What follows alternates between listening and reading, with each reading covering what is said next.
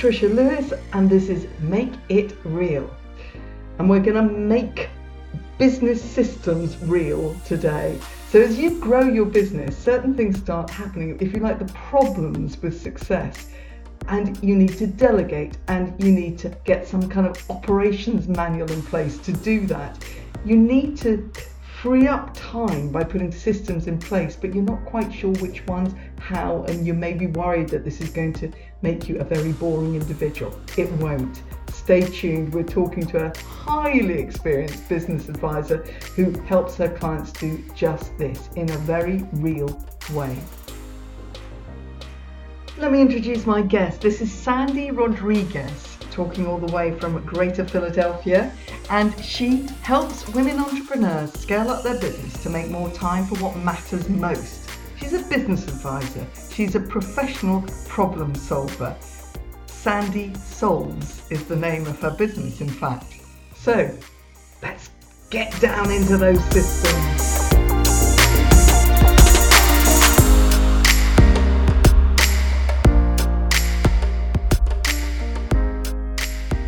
Right, as we begin this conversation, listeners, I'm all kind of girly and giggly because Sandy just paid me a really lovely compliment about how she knew it'd be fun hanging out with me right from my first post that she saw. So I frankly am just bathing in that wonderful feeling. But likewise, I had a sense that I was going to enjoy hanging out with Sandy, and you listeners are going to enjoy this too, because it's a little bit out of my comfort zone, this episode, and it might sound a little bit unglamorous and unexciting, but do you know what the title of my podcast is? Make It Real. And so, hey, we're going to get real about some of the things we need to put around us as we're growing our business that really do make a huge difference. Things like systems and processes. Oh, all that yummy stuff. It's perfectly exciting, isn't it, Sandy? Definitely.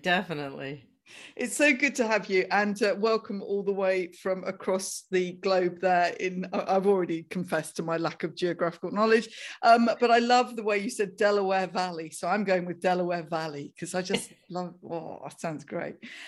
Now, let's dig in, because you actually have been on a little bit of a journey with your own business. Now you've got like a ton of experience because, like me, you are a wiser elder in the world, and you made a little bit of an adaptation, shall we say, during the pandemic, like thousands of other people have done so.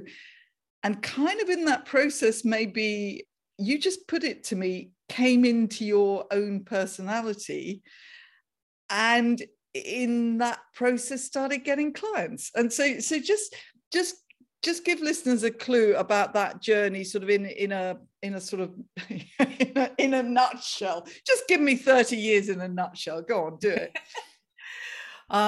So all I ever wanted to do when I was growing up was become a teacher. And I did do that for 6 years. But when I had my daughter, I flipped into a work from home homeschooling mom and ran a screen printing, embroidery, and promotional products company that evolved into websites and marketing, which was something my husband in the business was enjoying, which was great up until the pandemic hit, at which point, as you noted, I had to make a shift.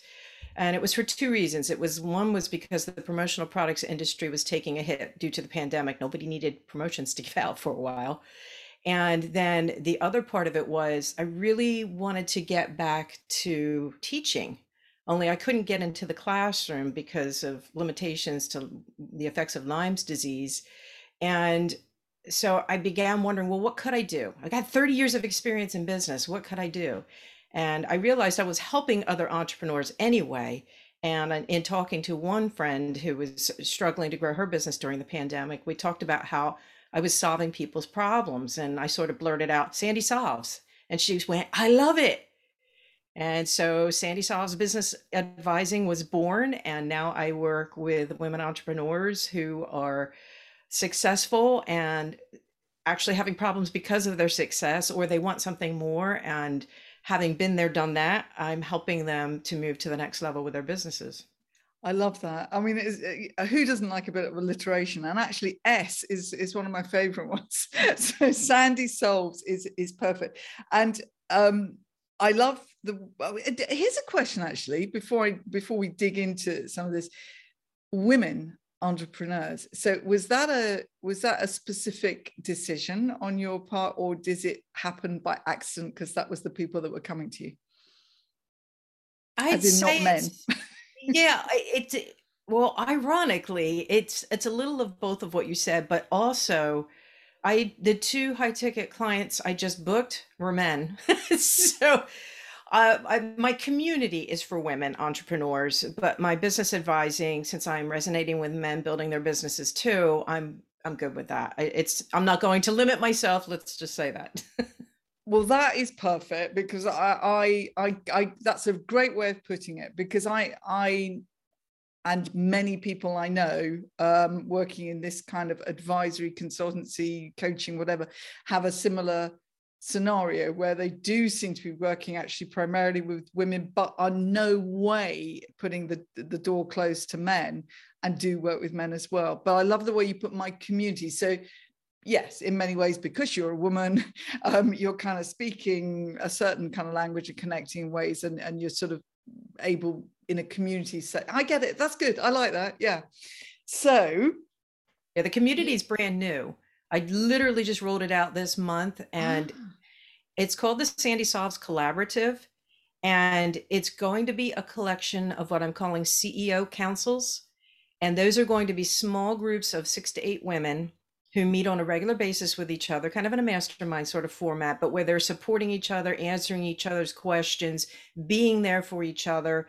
And so multiple of these councils will exist, and they'll be in a larger community in an app called circle.so that I have built out. And that will be resources, questions, celebrate your wins kinds of things. But the little CEO councils will be where the magic happens, because you get to know your council. It's like your own personal board of directors, because too many women entrepreneurs have no one to bounce ideas off of, or the people around them have no idea, no understanding of what they're doing, building a business. So, oh, that's a nice little hobby you have, or that's great. You're making a little money to spend, right? So you could go shopping. Yeah, no, we're here to take over the world. Thank you. Because the one of the intents of this group, and this, I'm really passionate about this, is to support these women to make more so they can give more. So make more money so they can get working with me. They'll get more time back, and we'll dive deeper into that, so that they can make a bigger positive impact in the world. Because all the women I'm working with want to do that. They want to make a difference. Yeah. And it's such a healthy way of looking at it. I've told this story many times before, in a nutshell, right at the beginning when I set up this business, because I came more from an arty type of background as an actor, but I had always, I realized, had a bit of a weird blockage about money. And it was pointed out to me by, I did a bartering with another kind of coach, if you like, who advises on money stuff. And he said, every time you say money, you put inverted commas around it. Tricia, what is going on? I'm still doing that. Oh, so I do. Oh, money. And we unpacked that a little bit, but taking that angle, and it was actually, I think, a friend of mine, I think also my husband said this, but hang on a minute, it's not, you're not making money because you're a greedy egotist who wants to rule the world. You're making money in order to be able to help other people. Just completely reframes it, doesn't it? I love it. Yeah. If we make more, we can give more. We can give more of our time. We can give more of our money. We can make more of a difference. But to do that, we need money. So we need to grow successful, highly profitable businesses. But the flip side of that is what we do with it. Because as you correctly pointed out, none of the women I'm working with so far in my council have a desire to be a gazillionaire.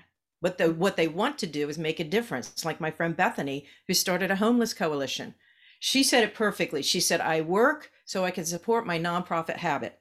I love that. I work so I can support my nonprofit habit. Oh, that is just glorious. Great? Yeah, I'm writing this down. Listen, sorry, just hang on a minute. I'm writing it down. Right. Okay, that'll go in the show notes. Right. So yes, so here we go. So here we are. We're all working now to support our nonprofit habits or whatever, just to be able to give more. We want to maybe just free up some time for something else we're doing in our life, whatever it is. Right. Okay. So we get to a certain point. We've sort of rumbled along fine. It's just us. It's our business. We've started it, and we're kind of coping. You know, in those early days, it's all a bit chaotic. We're evolving. We're finding our thing, and then we accidentally seem to find that it's working really quite well. Oh, what's going on? That must be anyway. Now I love the way you actually said problems because of success. I think that's another really interesting little phrase, listeners. So the problems could be things like, well, they're likely to involve time because we are only perhaps one person. So right. So where do you find, with all the people you work with, is there a sort of first step where things start to crumble, and is there a first point at which that intervention needs to kind of happen and you need to bring some process in? I think the awareness happens when you sit down and realize you're working 12-hour days or more, and you suddenly realize you no longer have a life. All you're doing is working. And that happened to me, especially running multiple businesses. It was like I wasn't doing anything except work. And I sort of had this aha moment where, like, I did not go into business to work myself into an early grave. This has got to stop. So the first challenge I set myself was to see, could I, as the entrepreneur and owner of my own business, carve myself out a 4-day work week? And I tested out my theory last summer. And as I mentioned, being in New Jersey, I'm on the west side, but in an hour I can be on the beach, which is my happy place. So one day a week, the nicest day of the week, I would go to the beach and sit there and just read a book and relax and only allow myself to work 4 days a week. And I had zero impact on my business. In fact, if anything, it had a positive impact on my business because I got the mental break and the physical break, and my brain would solve some problems while I was there.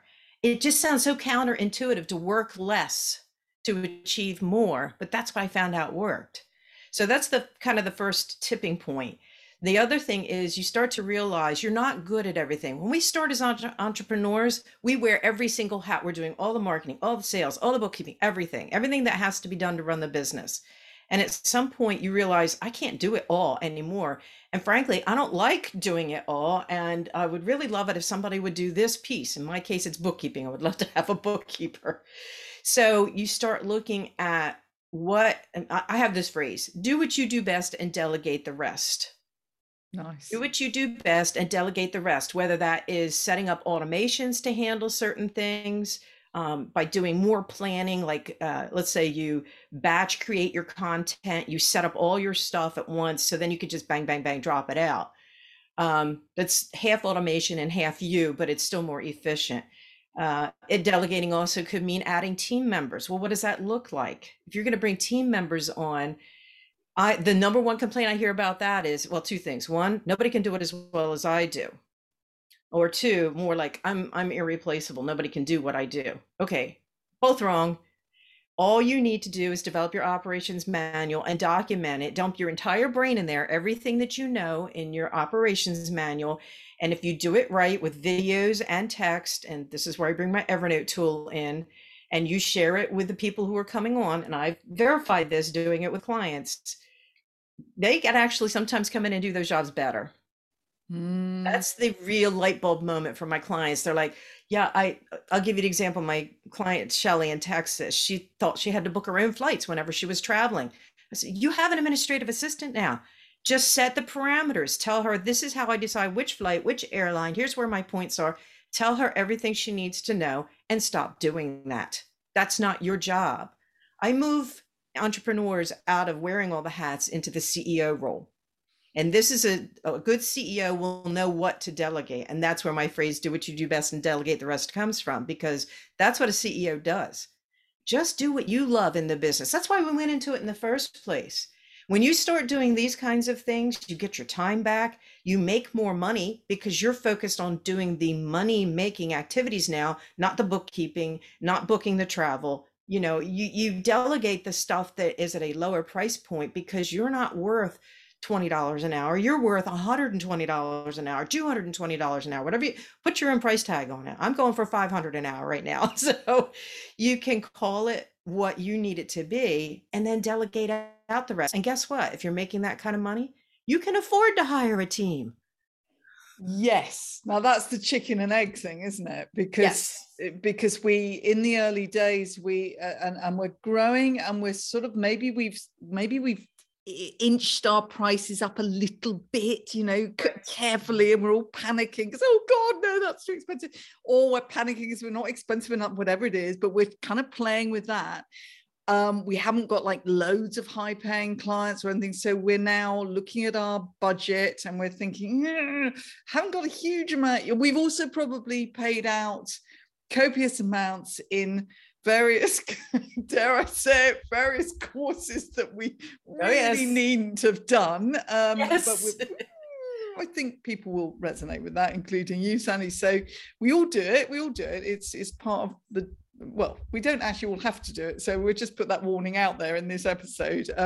Be very careful in the early days, because I think when you lack the confidence because you're finding your feet, you very quickly grab on to other people's stuff. And that's where you will find yourself sinking money in, which 2-3 years down the line, your brain is saying, oh, remember that £2,000? God, if only I had it now, because I really do know what to do with it now. Right. That's the stuff you just talked about. I go back now and look at some of these courses and trainings I'm going through and going, now I understand it. The first time I did it, I didn't get it. Now I'm going, oh, that's what they meant. Yeah. So yeah. Yes, exactly. You get more value out of something when you've got a little bit more footing yourself going on. But yeah, so I love this idea because I come from obviously the olden days. and I used to be a secretary, sort of a PA. I think I was a kind of woman of multitasking all things in a small business at one stage as well. So, and I remember being handed, I also did temping, so I remember that's probably the best example, being handed the literal physical file with the plastic sheets in, with the various letterhead things in, and the style of typing, and how you indented paragraphs, and everything, and what coffee your boss liked. And so interestingly, whilst it should be, I guess, easier with all this internet digital world that we've now got, all the systems that are there in the cloud and everything, it in some ways maybe it's not, unless we approach it properly, because actually there was something incredibly simple about index files and folders and filing cabinets. In some ways, part of me yearns for that, because I think, oh, if I just had all these contacts here in my little. But then I'm thinking, yeah, but you wouldn't have all these contacts because LinkedIn wouldn't have existed in this way. So it's a question of how do we tame the wildness of all this choice? Right. And believe me, shiny object syndrome right here. I chase all the toys and tools out on the internet. I love tech, but there's one core piece of tech that I've stayed with that answers that question, and that's Evernote. If you wrap your brain around the fact that Evernote is like clay and you can shape it into whatever you need it to be, it becomes the most priceless tech piece you can work with in your business, because you can do everything in there. My entire life is in Evernote. And part of that is because I need a backup brain, because my memory is not good, thanks to Lyme's and some other things. Not least of which being age. So I need to store everything I need to remember somewhere. And Evernote proved to be the very best thing. I mean, even today, as we're talking, I have notes in Evernote about our podcast today, so that I can remember things that I want to remember to talk about, and things that you've asked me about, because I won't remember them. But the best case I have found for this, and this works no matter what business you're running, is to develop your operations manual in there. And it's for a bunch of reasons. One, because it's in Evernote. It can be easily updated. You don't have to reprint, 30 binders for the company if one thing changes, right? You just go in, you make the updates in that note. But Evernote functions like a virtual filing cabinet, if you want to think of it that way, or bookshelf. Like you said, you were handed a binder. So with Evernote, Evernote is the bookshelf, and you use notebooks that you group together. So like, for example, you might have an HR department notebook, or you might have a marketing notebook, or for me, I have a business client's notebook for my promo business. I've got, each client has their own notebook and that sort of thing. And then you have shelves, which in Evernote language is called a stack. And that's just where you stack your notebooks. And then, of course, inside each notebook is a note pertaining to the different things you're talking about. So you see how it would become very easy to do that, to develop an operations manual in there. And the other beautiful part about it is the control you have over what you share in there. So if you've got more secure business data, that only gets shared with the C-suite people or only the CEO. I mean, there are notebooks in my Evernote that no one can see but me. And that's great. But there are other notebooks that other people need to see, and I can share them. So when you're working with even just a small organization of 2 or 3 people, you can determine who gets access to which notebook to make changes or just read it, because you can set view only. It's so versatile. It works perfectly. I will say this to the process of creating an operations manual. If anybody is listening to this and thinking, yeah, I need to document my business so I can start onboarding some new help, understand it's probably a 1-year commitment. And the reason I say that is you need to run through your whole business life cycle of 1 year before you've done everything once, so you can get it documented, whether it's quarterly procedures, year-end procedures, how you prepare to go to the accountant to do your taxes, how you interview new clients, what the sales journey is for your customers and prospects, all of it. It takes time, and you're going to change it as you go through. It's a living document, which is why Evernote is so perfect. You just go into the note and make whatever changes. And the second important thing to remember is if you're doing a note that someone else has to follow, after the note is done, ask them to run through the process in there and watch them. Anytime they get stuck or have a question, immediately update that note with that information. The idea is to make yourself replaceable. You need people in your organization who can do what you do the way you want it done. And that's very key. I find a lot of my entrepreneurs moving into that CEO role come back to me later and say that that was a pivotal moment when they realized, if I want it done the way I want it done, all I have to do is tell them. Yeah.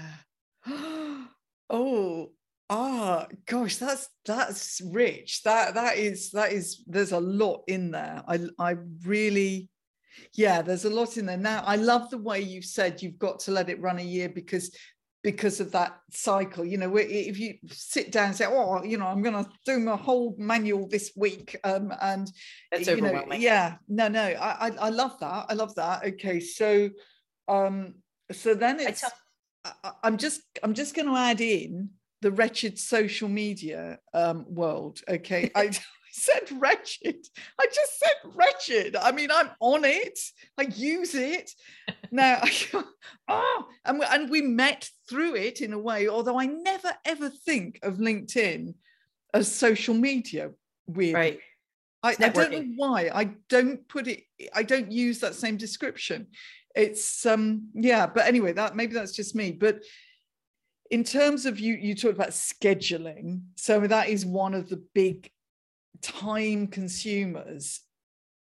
Now, I mean, I guess if you were working with me, for instance, and I was saying, here, I'm a case study, Sandy. I'm a case study, everybody. Why do you think I do this podcast?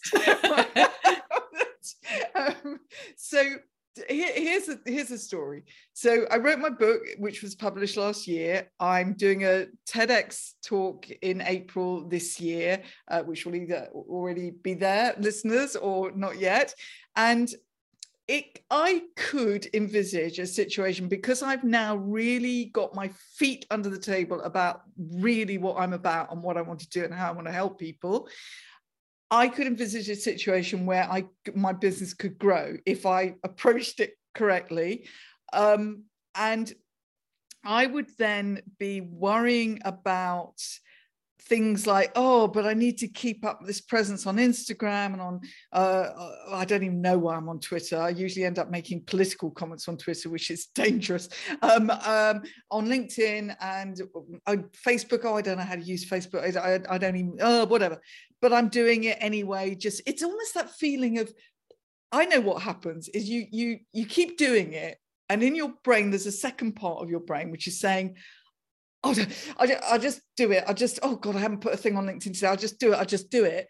And next week I'll sit down and really come up with a plan. And of course, next week never comes. Right. So I feel that is one of the huge time suckers of us, the social media stuff. But it also, I feel, is there's something slightly farcical about it, because I think we forget to keep remembering why the heck we're doing it. Does that happen with your, so if you're working with me later on in the year and this beautiful TEDx talk has come out and suddenly the book is selling more because people have heard my name and they get what I'm about, and now I'm thinking, oh geez, but I can't take on 20 clients a month. This is ridiculous. Now what do I do? And I certainly can't keep up my social media presence, and all those fabulous videos I put on LinkedIn will forget those. Oh no, I can't forget them because that's what made me, where would I start, Sandy? Well, the first thing I would tell you is to stop worrying about the social media. And this isn't just to me, but I've been talking to some other experts who have phenomenal businesses. And there's one in particular. He said, I do one thing. I speak. I teach classes. I do speaking. I talk. That's it. I don't do any of the rest of it. And I've taken one of his courses and they're extremely amazing. And I'll just drop his name. If you see David Newman somewhere in a course being offered, sign up for it. And you can look for his Thought Leadership Facebook group, where he just drops so much expert marketing information. It blows my mind every day. So he's really, really good. But you need to drop your line where your fish are, right? And you're a professional working with a lot of professionals, which is why LinkedIn is the ideal platform for you, because that's where the people that you want to connect with are hanging out. And that's a key rule in marketing, which is what you're describing there a little bit, is, do I have to do all the things? And the answer is no. The other question, as far as if I suddenly start growing, I like to get to people like you before that happens, because we talk about when you scale, not if. When you scale, what should it look like? And that's where you have to start moving into a different model, where you can do one-to-ones to a certain degree, but that price goes way up. And then you start moving into the one-to-many model, which is like my CEO councils or small groups, and you serve small groups at one time. You can run them through a cohort-based course where you are still live with them and you're teaching over 6 weeks, 12 weeks, whatever it turns out to be that makes the most sense for what you want to share with them, but you're working with a group. So that way you can help more people at one time without killing your time and going back to working 12-hour days. So there's a whole lot of different ways to solve that problem. And I really do a one-to-one approach on that, studying the industry my client is in, what their objectives are, even what they want to make. Not everybody wants to make $1 billion a year. Some of them just want a comfortable living where they can make a good positive impact. And so those numbers are lower. The number of people that you need to work with is lower. The dollar amount might even be a little lower. It just depends on what you're trying to achieve. So I don't have a cookie cutter answer, because I don't do cookie cutter. Good. I'd be very disappointed if you did cookie cutter, Sandy. No, absolutely not. But you're right. You need to. It's a bit like, well, you go to the dentist because you've got blinking abscess and your mouth is falling off. Really, ideally, go to the dentist on a regular basis before you get to that stage. Do your stretching exercises before you break your back, all the rest of it. So it's the same with this, isn't it? It is the same. You're right. That's a very good little piece of advice you've just dropped in there, and I've made a note of it, Sandy. But it is interesting because people, I think it's so easy. And this is, I guess, where really clearing the decks and getting this calm clarity through the use of strong, as you say, systems and processes, which are not boring, by the way, listeners. They're not. They are what frees you up. I was just going to use that word. They're freeing, not boring at all. You put systems in place and you get your freedom back. Yeah, that is it. That is absolutely it. I've just realized that we're kind of out of time and I could carry on talking for another hour or so. It's interesting you talk about the 4-day week, because it's been talked about slightly. I heard it on the radio the other day. I think, I don't know if it's politics or whatever, but somebody's put it forward. Mm-hmm. And what they were talking about, they were saying something like, 80% of the time, 100% of the productivity. But there's, I don't think the conversation that's been that people are having about it is right. I think it's being framed because people are very twitchy about it. They have this sense everyone's just going to be, chilling out and doing a bad job. But equally, you don't want a situation where you feel I've got to work myself to the bone in these 4 days to earn my day off. So it's quite an interesting balance. But what you said about it, again, it's freeing up. Right. Especially if you've got a passion or a cause that you want to support, you need an extra day a week to devote to that. Or even that extra day a week could be working on your business, looking at next steps. How do I add a revenue stream, like writing a book or starting a podcast or speaking? You need time to think about the business too, not just execute the work that comes in, meet with clients. Like I only allow clients to book me 4 days a week now. And Friday, you'll see on my planner explicitly says this is work on the business day. In the summer, that work on the business may happen on the beach, but it has helped me to grow this business more than I would have ever imagined, to have this 4-day work week. Now, there's not every profession or every company that can get away with that. But as entrepreneurs, particularly as we transition to a more CEO role, there is no reason why we can't have 4-day work weeks. We may have employees who are working 5 days a week for us, or maybe even they're only working 4 days a week. It just depends. That's one of those, you've got to look at the different scenarios related to the business to make sure, like retail, it would be very hard for them to have 4-day work weeks and be closed for 3 days. They'd take too much of a hit for that. Yeah, no, that's fair enough. And I like that. I've heard somebody else use this working on as opposed to working in your business, because right. That's the bit that tends to get put to the bottom of the pile, the working on bit. And it's, you can't have a successful business without that bit. So, duh. That's a good ending. Duh. I've got pictures of your beach scenes now you've conjured up, and in fact, it's about 3:00 in the afternoon here, and the sun is really bright today in Bournemouth, and the blue sky is tempting me. And I am going to, take your advice, and I'm going to say, hey, why am I self-employed? What am I doing here? I've worked hard this week. I'm jolly well going to go down the beach with a book now. So there we go. All right. But that doesn't mean to say it's because I've got my processes sorted. No, but I bet as you're sitting there, you will think more about your process in the back of your mind and come back with ideas. I know. I'm going to. And I take a notebook with you too, so you can capture them. Oh, yes. Oh, that's true, actually. I've got a little notebook. That's another, so that's a sort of old school Evernote. You take your notebook with you. Love it. And then you transfer it into Evernote later so you don't lose the notes. Exactly. And we all have to find our own way. Like you say, no cookie cutters. It's just the principle of this that I think is really, really useful. So thank you, Sandy. Like I said, I could carry on talking for ages, but I think we've given a mass of rich gorgeousness to our listeners here, and I have thoroughly enjoyed this conversation and will enjoy picking up with you again at some stage. And obviously we know each other back in LinkedIn land, so I'll see you there, and thank you so much. Thank you. So here's an action to take.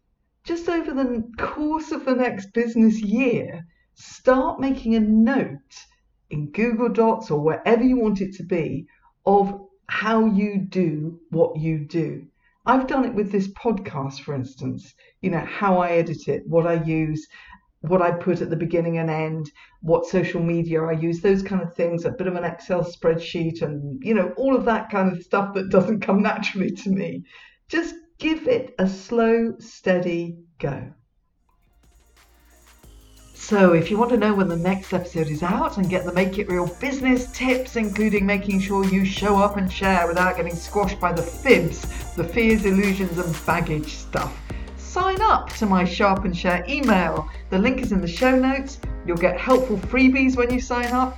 And every other episode of this podcast is just me, by the way, popping in with 5 minutes of digging deeper into a Sharp and Share unsquashing topic. Subscribe, please, and share, please. Oh, and find out more about ways we might work together at trishalewis.com. Thanks for listening and stay curious and unsquashed.